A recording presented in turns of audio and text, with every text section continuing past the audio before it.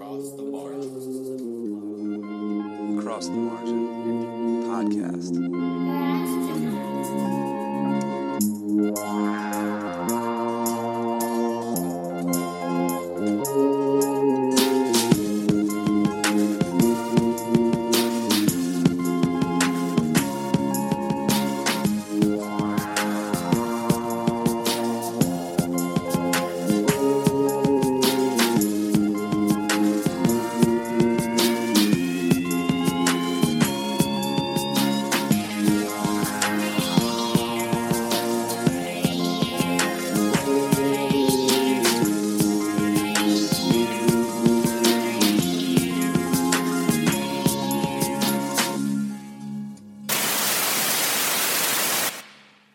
Welcome to Beyond the Margin.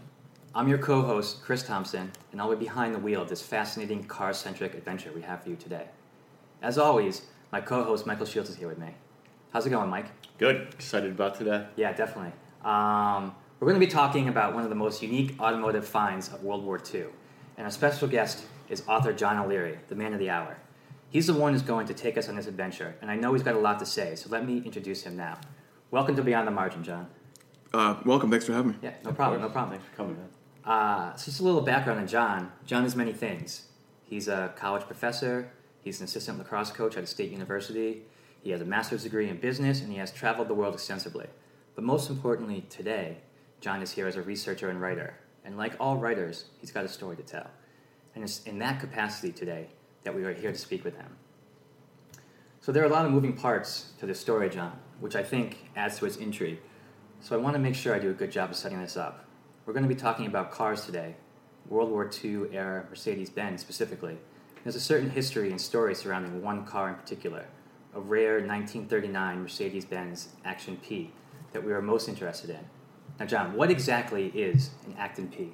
Well, thanks for having me again. Yeah, and look, first, this is such a unique story. I got involved with it through my father-in-law. He had first shown me this, and I thought, this is something that Mercedes had mass-produced or had made several of. And so your father-in-law is a car enthusiast. Yeah, my father-in-law is a third-generation car restorer. Oh, cool. So working on Duesenberg, Ferrari, Auburn, Hispano Suiza, a lot of the cars from yesteryear. Mm-hmm. But his big specialty was Mercedes.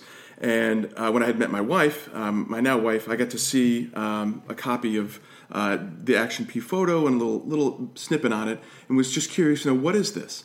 I did some research about my grandfather and his role in World War II. He never spoke about it. He was in Europe.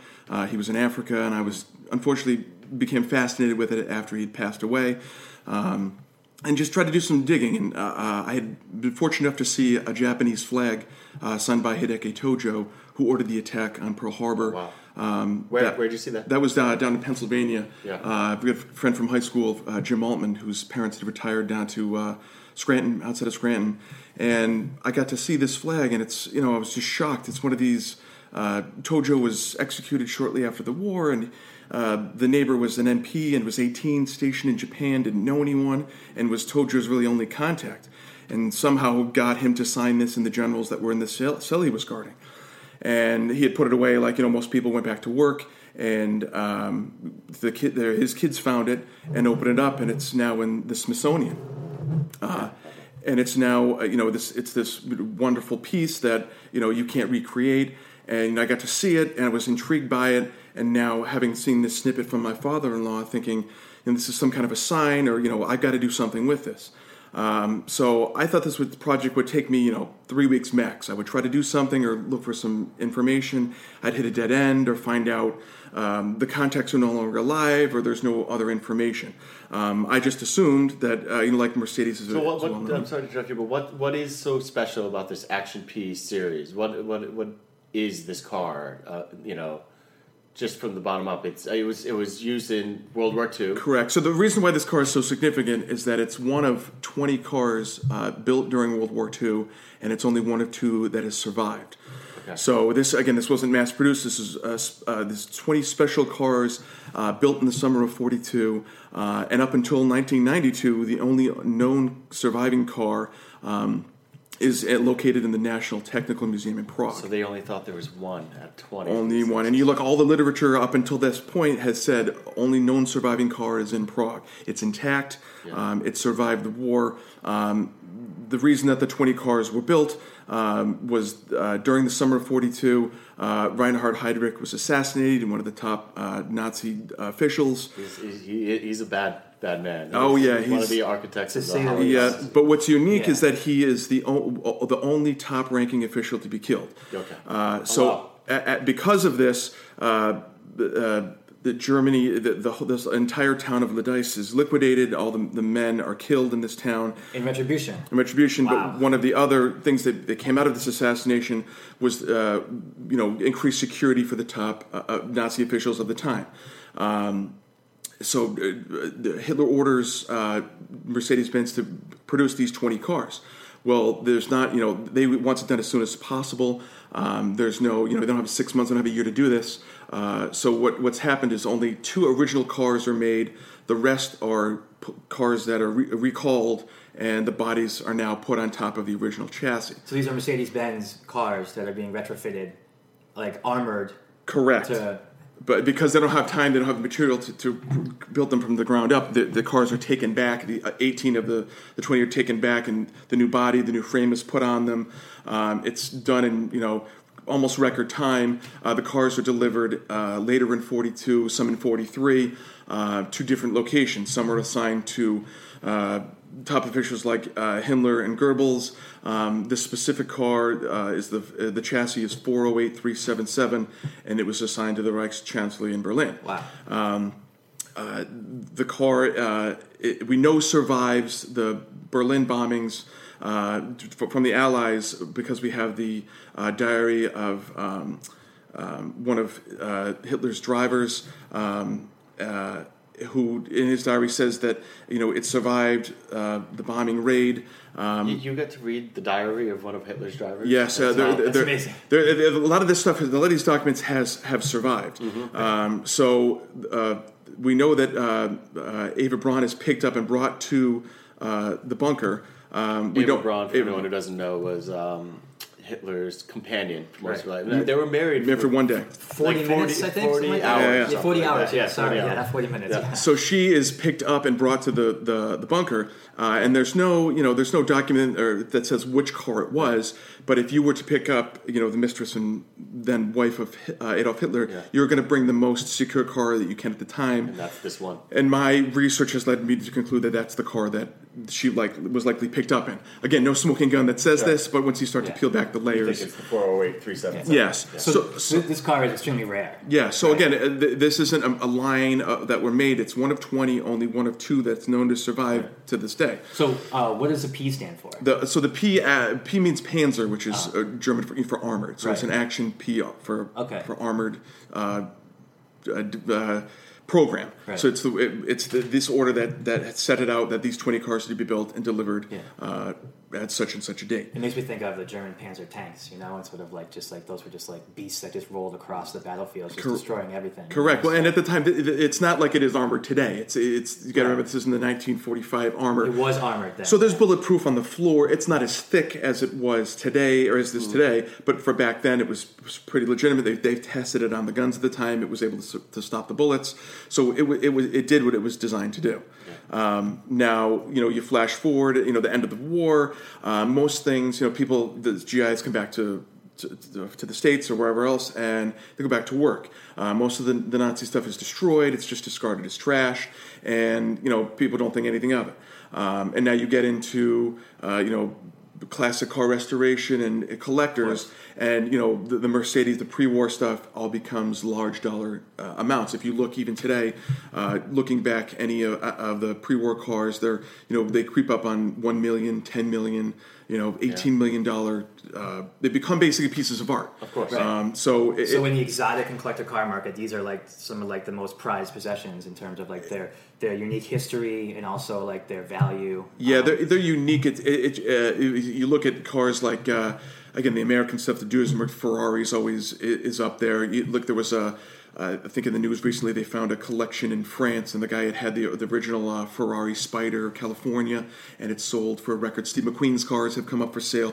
It's just, the older stuff that there's less and less of, and this falls right into that. So, I mean, this is great. This is exactly why I think we're talking today, because there's a great backstory to this, but you also have a unique tie to it, So I think, I'd love to talk more about that too, I think it's also a big part of your book, which is part of the reason why you're here today.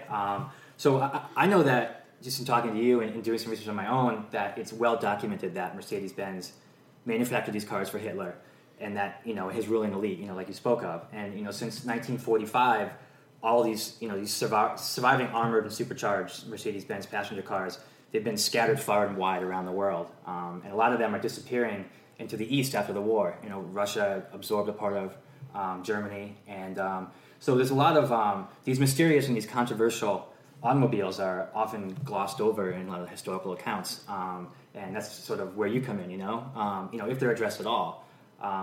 But, one survivor, which is this 1939 Mercedes-Benz Acton P that you're speaking about, it has a great voice because it speaks through documentation and photographs and firsthand accounts.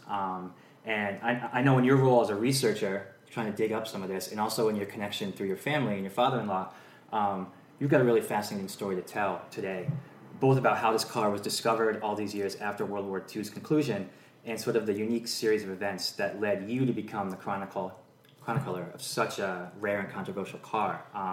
So, I know in sort of the automotive circle, maybe for you it's sort of a niche and small circle, but you've been called many things. You've been called Mercedes-Benz's expert on the Action P, one of the Indiana Jones of automobile archaeology. I love that term. Maybe even obsessed even. So for all of you listeners out there, I want you to imagine this scenario. And you sort of get a window into John's preoccupation with this vehicle's tail. It's the recession of the early 1990s, and the exotic car market has taken a nosedive.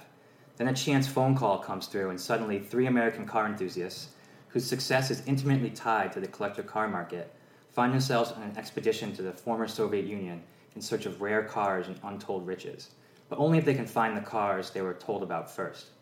During their adventures, they dodge the Russian mafia, try to blend in without speaking the language.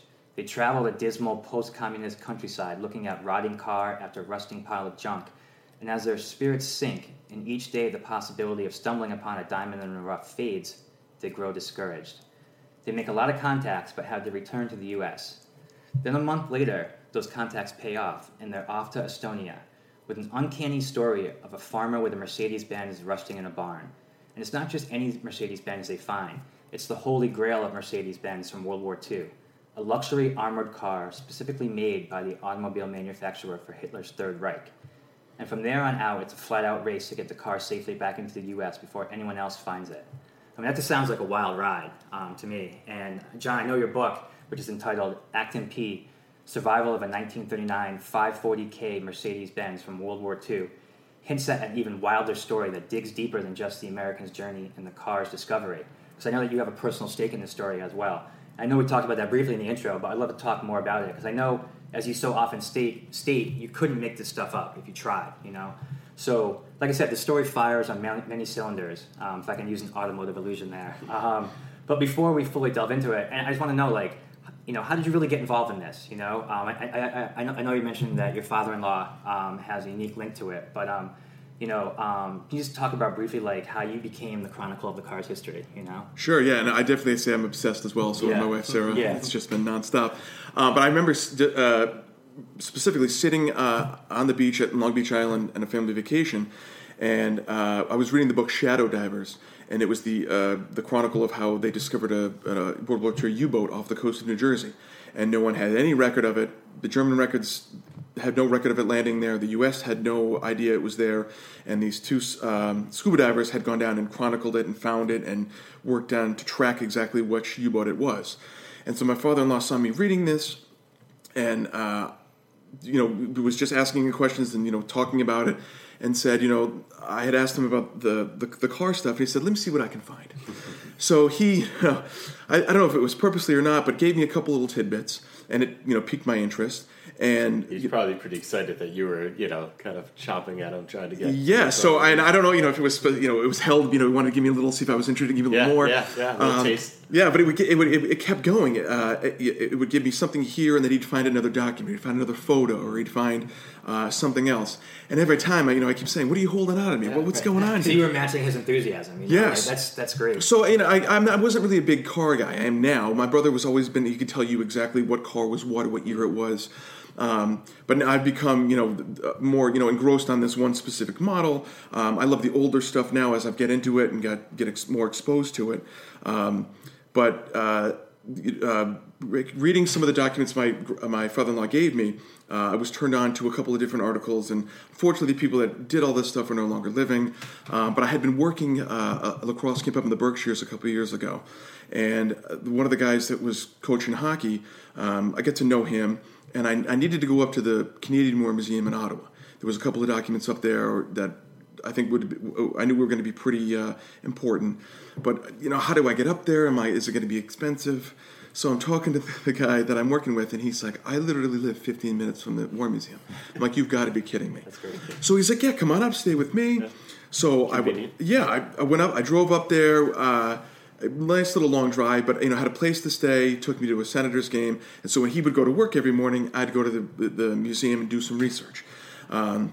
Fantastic stuff. There's box after box after box. Unfortunately, like a lot of things, nothing's labeled correctly. Or I picture you in the back room of these museums. I mean, you've been given that type of access. Yeah, so it's they're more open. As long as you make an appointment. I was proactive to say I'm going to come up. I'm looking for these boxes, and they pull them for me. It's a little different if you go up there the morning of and say I'm looking for this. It's going to take you a while, but it's very make sure you sometimes you need the white gloves because some of this stuff is old or original. That's great. But they were very open. Take photos of anything you want. They will copy anything you want. So you had to, I spent a lot of time marking things that I want. And I'm looking through and I find my father-in-law's business card. I find another business card of one of his associates. So my head is spinning like, what is this? So I'm texting my father-in-law saying, "You're not going to believe what I've got in here to begin with." And on the last day, I actually find the invoice for the car, the CHAD, the 408377. I find all the documents I'm looking for, and I'm just in bewilderment. And, the librarian comes over and says, "Are you okay?" I thought I was upset or something like that. I'm like, "No, I can't, but this is what I've been looking for." I've been reading everything and marking the stuff here. And the last day, in the last folder, of course, I find that, the two major things that, have, basically proven that I didn't make this up, that Mercedes, had built the car, and that, it was off and running from there. It also proves that your father-in-law didn't make it up either. I mean, it's like, it validates what he's saying too, Yeah, well, it gets into this unique thing that they've kind of closed the doors. Years ago, there's a great book by Jan Malin that's, the supercharged Mercedes-Benz of the 30s. And it chronicles, all these cars going back to basically the beginning of Mercedes-Benz, and it has original factory photos. And years ago, you could go in and they would, they'd let researchers or some people come in and look at certain documents to see certain photos. And like anything, they've kind of restricted some of that stuff, which is understandable. But some of the files in the War Museum had the original commission entry. They have all this information that people were able to find years ago, and it held on to. And it's one of those, I knew what I'm looking for, but I got to find it. So it's sort of a needle in a haystack, but I don't have a haystack. It's more of a a box full of papers. Box full of papers, yeah, to look through. So it's not as hard to find. It's time consuming. Right. So I know what I'm looking for. I have to get it. I have to say, on Mercedes' part, excuse me, I've been corresponding with them, and they've been extremely open of what they're willing to say. And I think they know the documents I have are legit, are valid, so I'm not making this up. Mm-hmm. And they've been able to confirm and send me the original technical drawings. They're working with you in that fashion. Yeah, but I think because of what I have, if I was just starting at square one, saying I'm interested in this, do you have this? They'd say I don't think so, or maybe not I don't think so, but have you tried a book or something like that? But because I haven't, and they did change the policy where even if you own the car, you're no longer given original documents or access. Maybe in some certain situations. If I was to persist long enough, and if the right person asks on my behalf, and I'm willing to go to Stuttgart and look at it, maybe that will happen in the future. But because I have the things that I do, letters, again, commission book, receipts, all in German, all the original signatures and everything on them. Do you speak German? No, I do not. Wish I did, but that was the other problem is, finding someone to translate some of this stuff. How would I know what is relevant, what is not?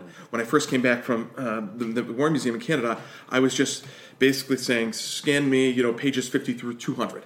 Because I didn't know. I knew it's important. Just I don't know where it fishing. is. Yeah. Kind of, yeah, exactly, Yeah. fishing. Didn't want to miss anything either. No, but some of the stuff was marked important, so I got it back. And of all people, there's a woman in my daughter's 2-year-old program that speaks German and was able to translate this stuff for me. So I'm trying to find people willing to pay them. I can't find them. Mm-hmm. And of all people, of the world, the world was round, but it's flat because someone knows someone do Yeah. something else, and I'm finding someone in my daughter's class you know. to help me.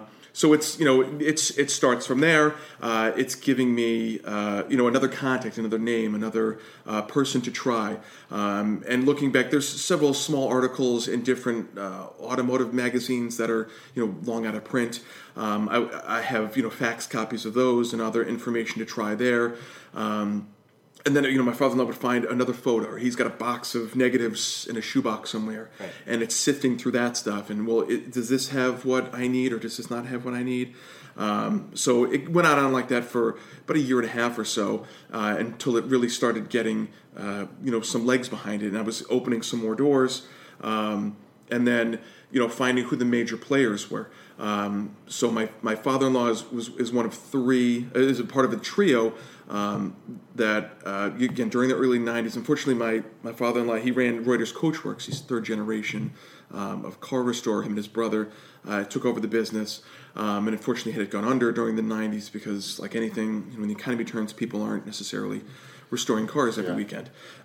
So they received a phone call, my father-in-law did, from a woman in Oklahoma, saying that someone had given her a lead about a 540K, but it was overseas. Did she know that they were looking for these type of automobiles? Like, has she always been in contact with your father? Yeah, so this trio? the woman's name is Jenny Kaiser. Okay. She's from Tulsa, Oklahoma, still lives out there, and she had done business with my father-in-law. They have several dealings on, Mercedes or, 57 Chevy or whatever it is, and they've made money, with each other through several transactions, actually, despite having never met. So she thought of Rich because they know they had restored many of the Mercedes. Actually, they won a first prize. The Reuters did for restoring a 28 S Mercedes. So that word has been out. So Jenny called Rich and said, I have a lead on a 540K, and I know these models are rare and can be worth something. Are you interested? And I agreed not to pass along the tip until she heard from him that they were interested. So my father-in-law was interested. Called a colleague, sometime partner of his, Dick Fritz, who ran Amerispec, which was the Ferrari conversion business located in Danbury.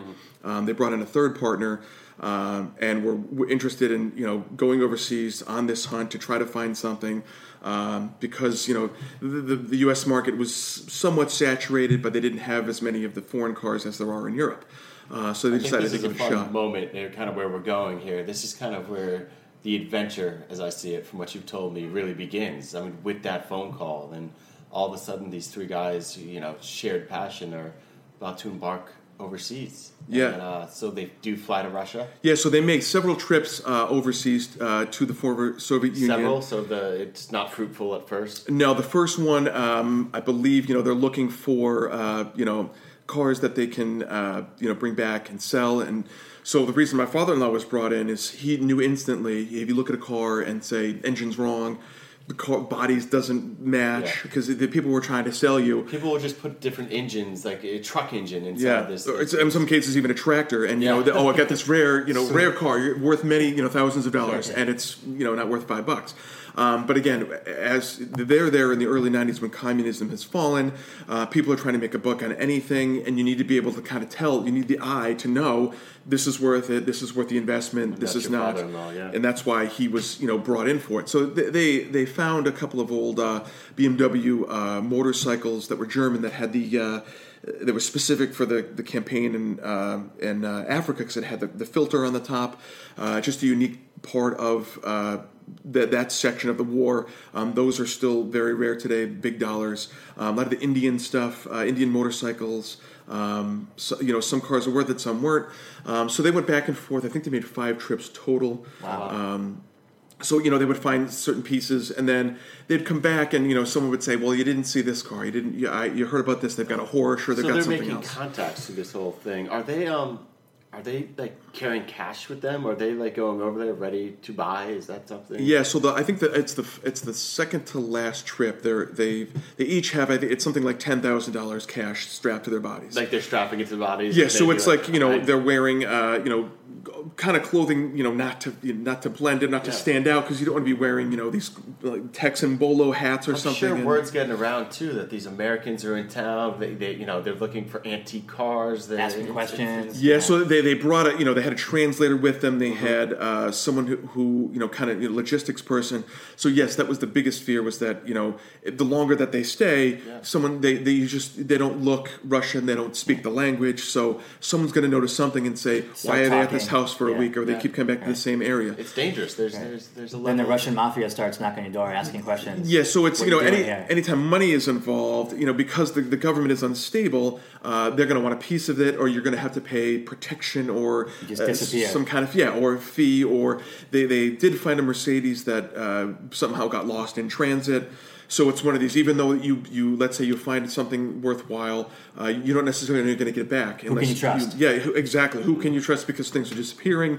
But no one knows where to turn to. Things are unstable, so you don't know where to go. It just sounds like incredibly chaotic, and the fact that they're trying to, within this sort of landscape, like find a car and bring it back to the U.S. It's just such an amazing. I would be terrified. Yeah, I'd be terrified. Yeah. Well, his famous quote is, I wouldn't say we were worried. I'd say we were very worried, because they're, you don't know who if you could talk to someone at a hotel and then they're calling someone else behind your back, and so they eat at the first McDonald's that has opened at this time in the Kremlin. So food's very scarce. So it's expensive, but not compared to the rest McDonald's of the country. Is a luxury. Exactly, and I'm not sure if it's still there, but it was the big thing to do. So we see it in the West as this giant opening, but the people are still starving. So they would go to try to get a hotel room for the night, and the price would start at $10,000, and then it moved down to $1,000, and then $10, and how about $3 for the night? So the price scale went crazy. So you needed the cash. They don't take credit cards. They're not taking checks. The credit's no good.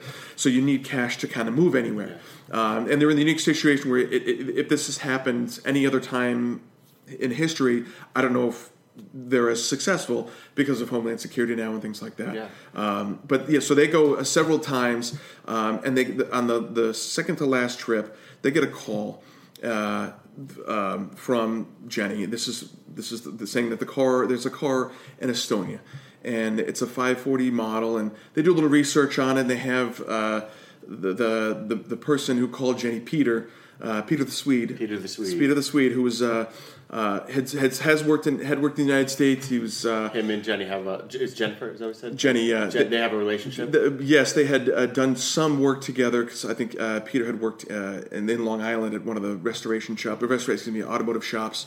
So he knew what things were worth. He could identify certain cars. So they're on the phone with Peter and asking him to read certain things. Find this. Find is it what they say he is? So. Can you find the chassis? Can you find markings on the car? Do they know it's a Mercedes? They know what it is. So Peter, the last conversation says, I think it's Peter saying, it is what I say it is. Come find it, or come get it. And that was all they needed. That's all they needed to hear. So they, Rich and and Dick Fritz brought in a third partner, who was the money guy, who funded basically the trip to going over. So he wanted to be included. So the three of them set off, and they start this, trip to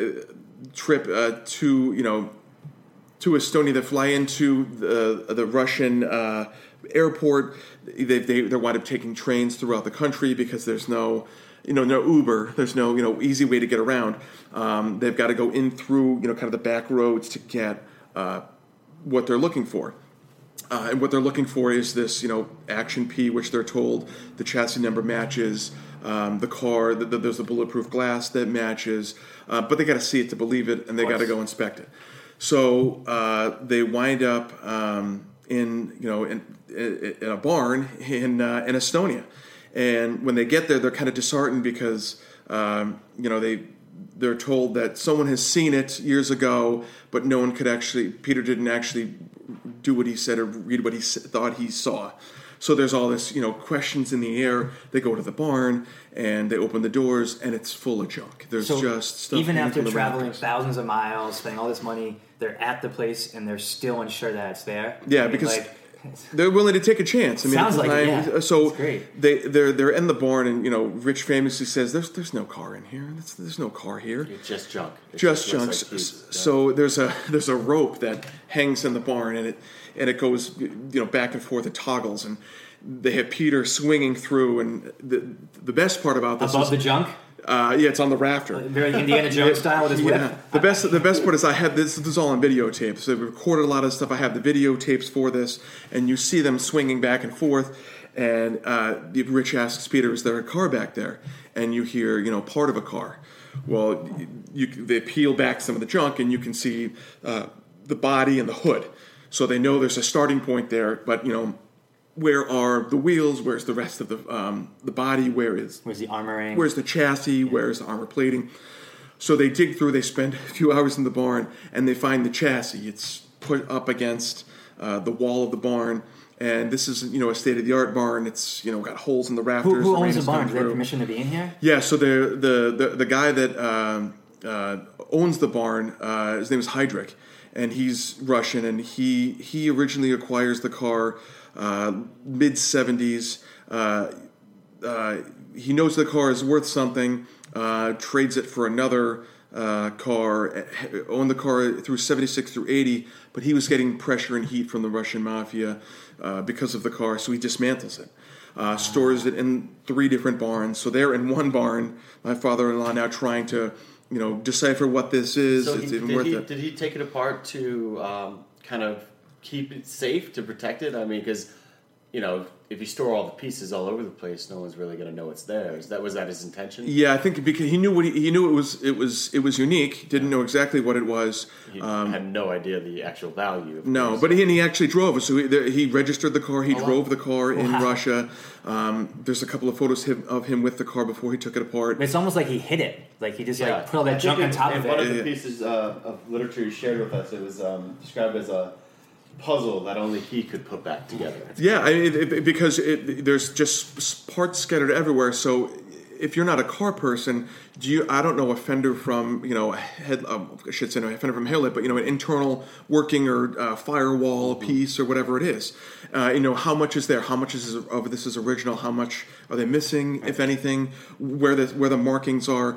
So they're in the barn and they find the chassis stamp. And they read off the chassis number, the 408377, and they're trying to play it cool because they know this is one of the numbers. That's an amazing moment. So actually. that's They're like Eureka, that's it's when here. that's the Eureka moment, right? Yes. It's like stamped into the side of the car. So they're This is just the car. they're trying to play it coy. Yeah, they're trying to play it real cool. In their heads, they're just Everyone chill. screaming. Everybody chill. So they're directed to the several other parts of the barn. And so the armor plating is there, the body is there, the chassis is there. But turns out the guy doesn't want to sell. So the 3 partners are now, stumped because they know they've got something. They don't really want to leave without it. Well, they were offering him a substantial amount of money, and he was just, no, I don't want to sell. Yeah, the task of wooing him and trying to sell it was left to the money guy. Yeah. And so they tried offering, certain things, and he didn't want to do it. No, car's not for sale. So again, this is, I think, the 4th trip. And then they go back to the hotel, and Dick Fritz and my father-in-law are just convinced there's no way. Yeah. And all of a sudden, 3 o'clock in the morning, money guy comes in, wakes them both up and says, "We got the car. Now we got to get it the hell out of here." What happened? What changed? So they thought that they could woo him with money, which did to a point, but he wasn't interested in money. He wanted something else, and what he actually wanted was an education for his daughter.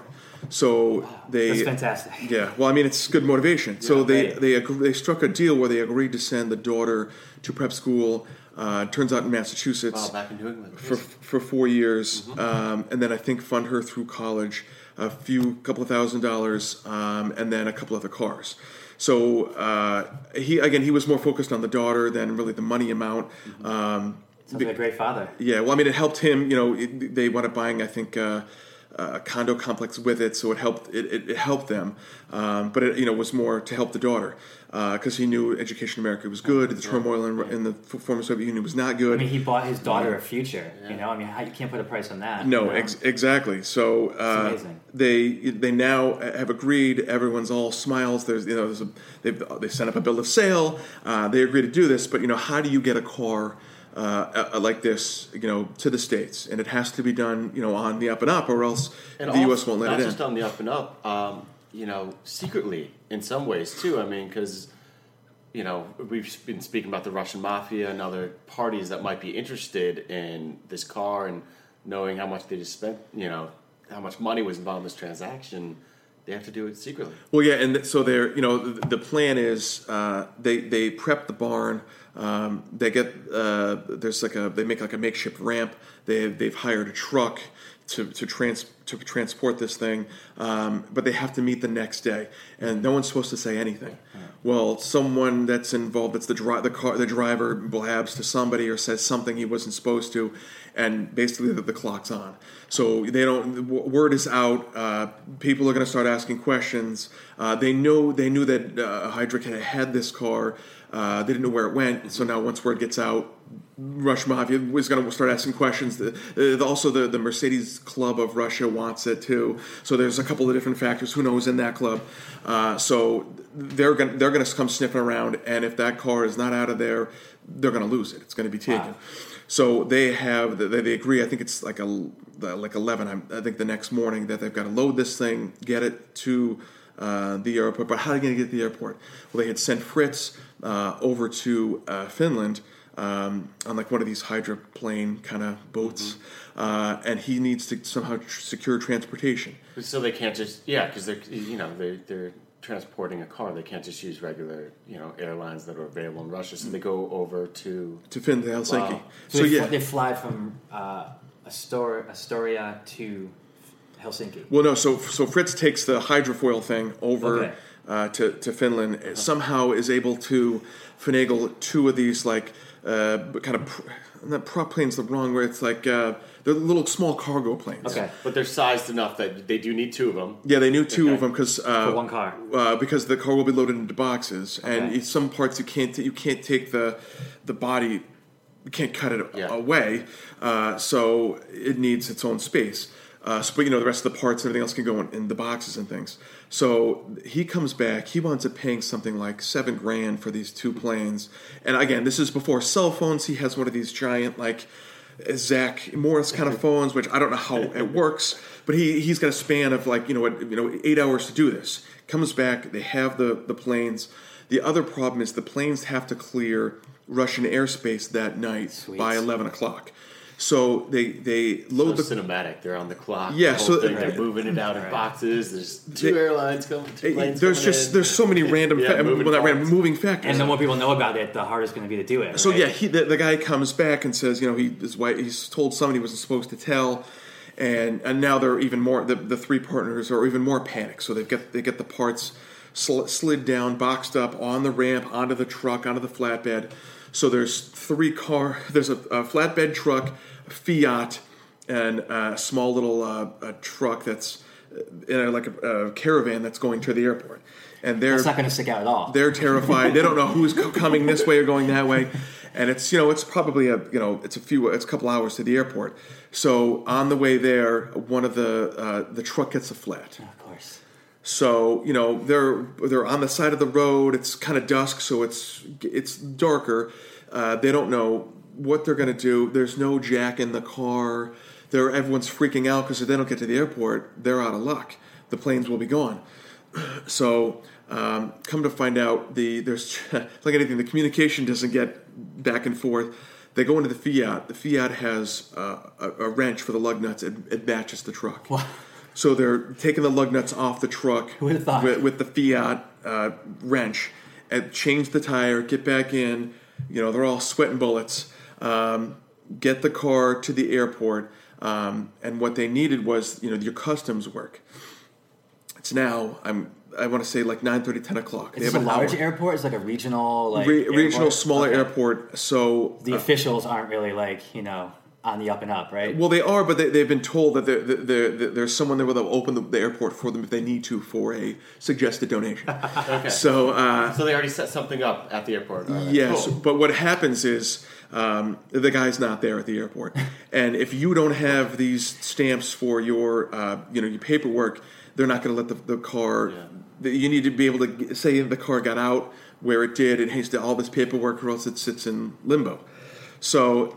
The guy. It turns out the guy doesn't have a driver's license. The guy doesn't have a car. This is the guy who can get the stamp. Yes. So they can't get out of the plane. So two of the three guys go to start loading the plane. The other one gets in a car, gets the guy for the airport, brings him back, stamps everything, which is so it's legit to get out. Gives him a donation. Yeah, it gives them a donation. They pay everyone that helped to load the plane and everything else. And the last question that's asked is, are we overweight on these planes? And the pilot's response is, well, watch the first plane. If it takes off and it's up, we're fine. the other one will be fine. Yeah, if it crashes, we're in trouble. The dry black humor there. Yeah. So their flight, the first flight takes off. It's up. Wheels are up. No problem. Then the second plane carrying my father-in-law and his two partners go up. There's a great shot in the video of them cracking beers once they clear airspace. They then go from Helsinki, where it's loaded on it's a Pan Am flight, in the cargo bin to JFK. The car is then transported from JFK into Connecticut. They've got all the paperwork they need for it. They have, all the documents they need for it. What they don't have is a buyer for it. Okay. So, but they're safe and sound back in the U.S. They're back in the U.S. They're contacting certain, contacts that they know that are Mercedes enthusiasts. No interest. They actually go to the Mercedes-Benz Museum in Stuttgart. The former curator Ritter quotes them of something like, the car's worth $14 million. They don't have one at the museum. They've never seen one other than the car in Prague. So they didn't even know this car was still existing. Doesn't know exists. So the literature that had come out before then saying, other than the car in Prague, there's simply no trace of the rest. And wow. This comes out in '90. So it's the holy grail. It is. I mean, it's the one. It's the one, if not one of the rarest Mercedes-Benz ever built. So I mean, just to go back a second. So were these three Americans you speak of? I mean, were they just did they have a moment where they just did unlimited high fives in a room or something like that? Well, they all thought they were rich. My father-in-law is famous for saying him and his brother were yacht shopping because they all thought they were just going to be living the high life everywhere. You always go to the yachts when you get rich. Well, yeah. If you look at some of this, some of these cars that have sold, and because this is not some collector saying this is Mercedes telling you this is what it's worth. So the car, unfortunately, there's no interested buyer. They're looking for crazy. Some interest, some bite, but because of some of the black history with it, there's just no way. I mean, even I know Leno doesn't touch pre-war Mercedes. Leno doesn't touch Nazi stuff like that. Well, pre-war, just so. pre-war. So right. he just doesn't get involved. I understand why he's a public figure, so he could catch a lot of flack for it. But nowadays, there's just the expansion, the story of just the automobile is the story of America and the world. Yeah. So it doesn't matter where you are. People use cars for transportation. There's an intrigue. There's an ambiance to lure, it. Yeah. And then you look, and it goes back. This is built during the war, during the specific time. It's a unique part of history. It's been confirmed. This isn't something that it was a one-off, or it's something that was built out of a scale or a model or off. Picture from the past or something like that. So maybe back then, you're talking about the mid-'90s or something like that, there wasn't a lot of interest. But now as sort of times have changed, the world's become a smaller place. Yeah, I mean, you look know. at the .com boom. You just look at the people that are interested in car. Again, the world is There's a a lot of global money out there, marketplace. yeah. And so you look at some of these shows on TV or these car restoration shows, and their Right. clients are, they're in Europe, they're in Asia, they're in Africa now. This would be a great car for one of those shows. Yeah, it's not just the U.S. So there's just what happens if China gets the love affair of the car. Oh, boy. I mean, it's just the potential for car explosion and collection boom. Where it's endless. It could be endless. Yeah. Right. Where's it now? Where's the car now? Car is now in Florida. Okay.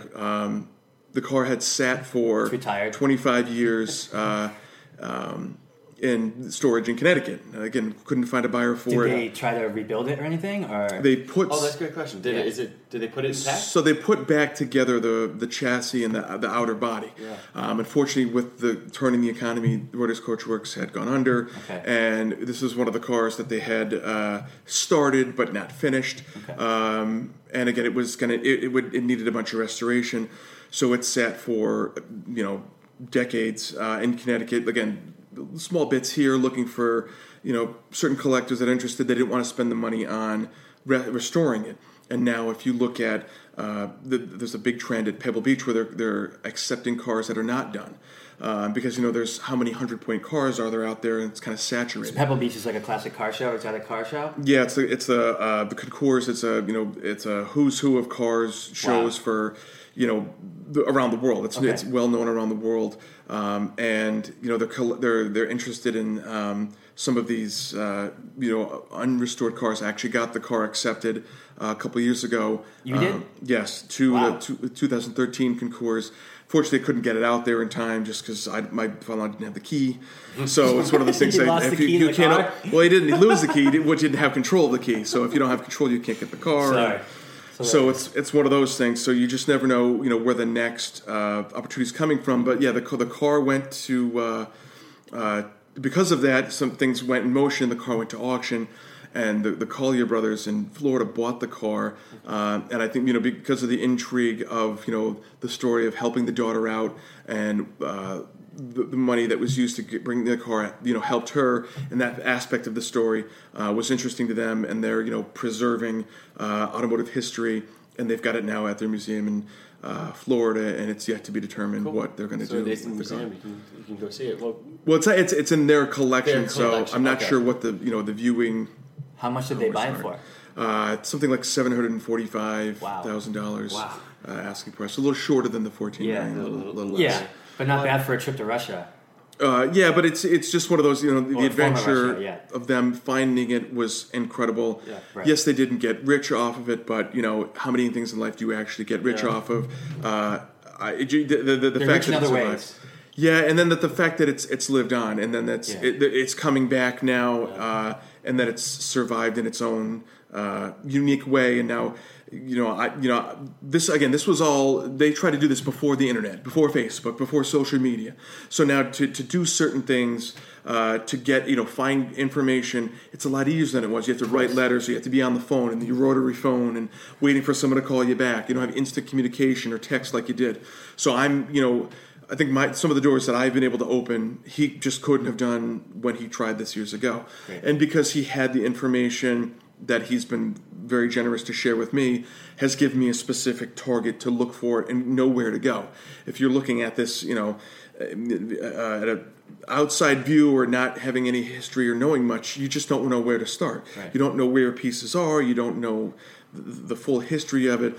So what my book gets into is kind of a soup to nuts, A to Z of this car, of the Action P program, of how they found it. It's a whole chronological tale of what this actually was, how this relates to World War II, how they discovered it, gets into more specifics of some of the details on where they stayed. Right. I've just been given unprecedented access to the photos, the videos, the documents that just back up the entire story. Right. Which is when, like you said, I couldn't make this stuff up if I Right. tried. Reality is Yeah. more fun than fiction can sometimes be. So you've had a unique opportunity to take on this role as like a researcher, and out of that you've sort of written this wonderful story about this adventure. Yeah, well, I mean, I just can't stop reading now. I mean, with some fresh shadow divers to reading Monuments Men, reading the 34 by William Hastings Burke, which is a tale on Goring's brother. It's, I thought all this stuff was all in history books. Right. It's not, and it's taken me to the Imperial War Museum in London. It's taken me to the Bundesarchiv in Berlin. Into Paris. Because we live in the U.S., we don't realize what scope this had in Europe. The Germans occupied almost all of Europe, and some of these tales are crazy, and unfortunately that generation is dying. And if you don't hear these stories don't get out, they're gone forever. Right. And that's why I think I started earlier. One of the reasons I got into this was my grandfather.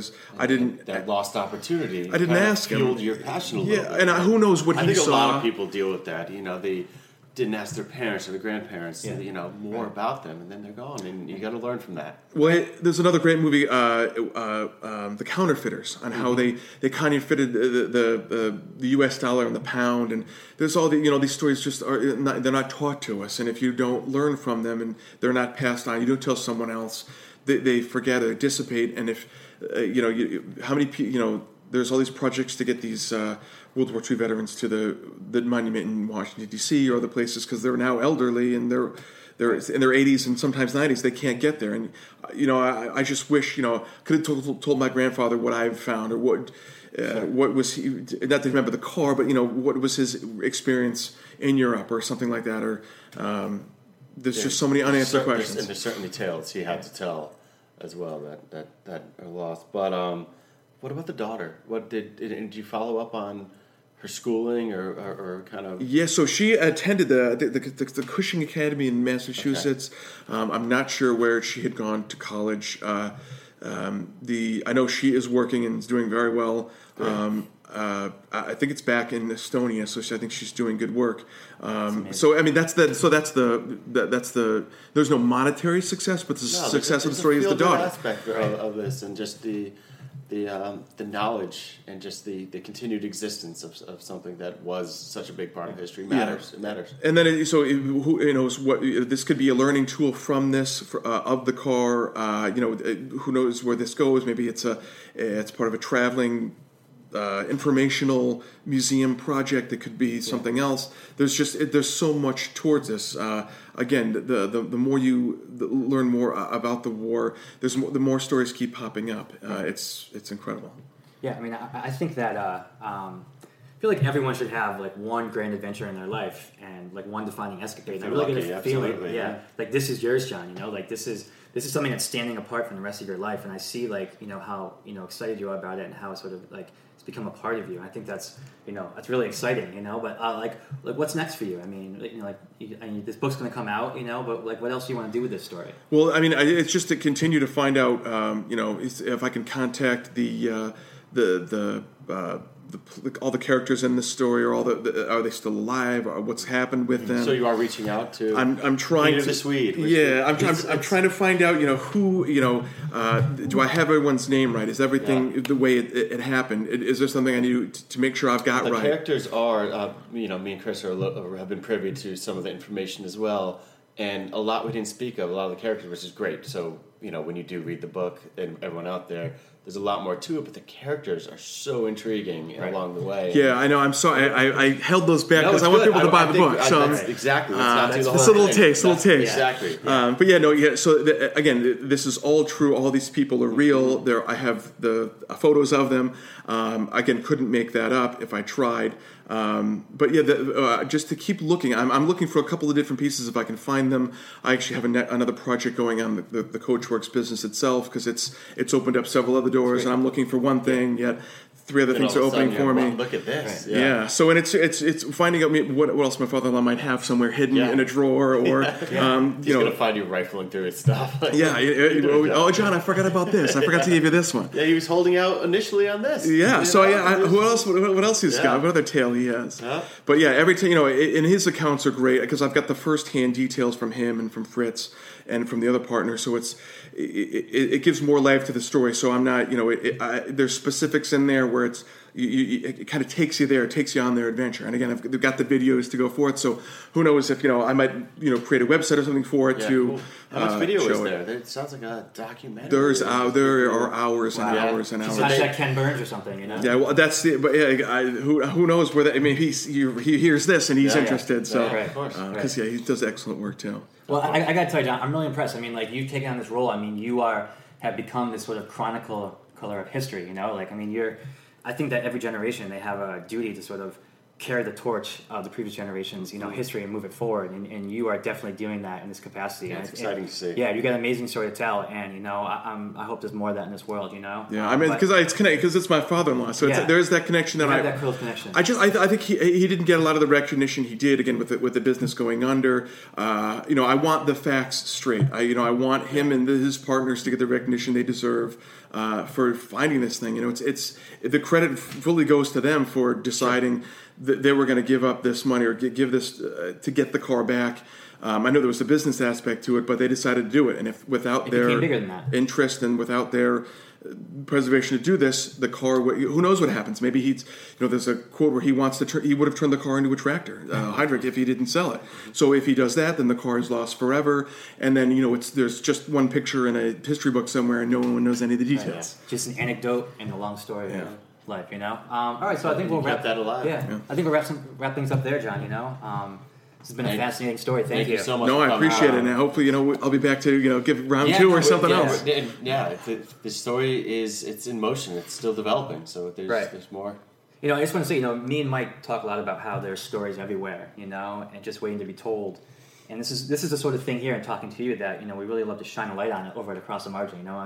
So we really appreciate you taking the time to share this exciting story with us. And when your book comes out, we'll be sure to shine it on our site and let everybody know about where they can find it. And I just want to thank you for being on the show. And Mike, thank you for being a great co-host. Of course. Thanks, guys. Yeah, appreciate it. Thank you thanks both. for listening, everyone. And we'll see you in the next episode of Beyond the Margin.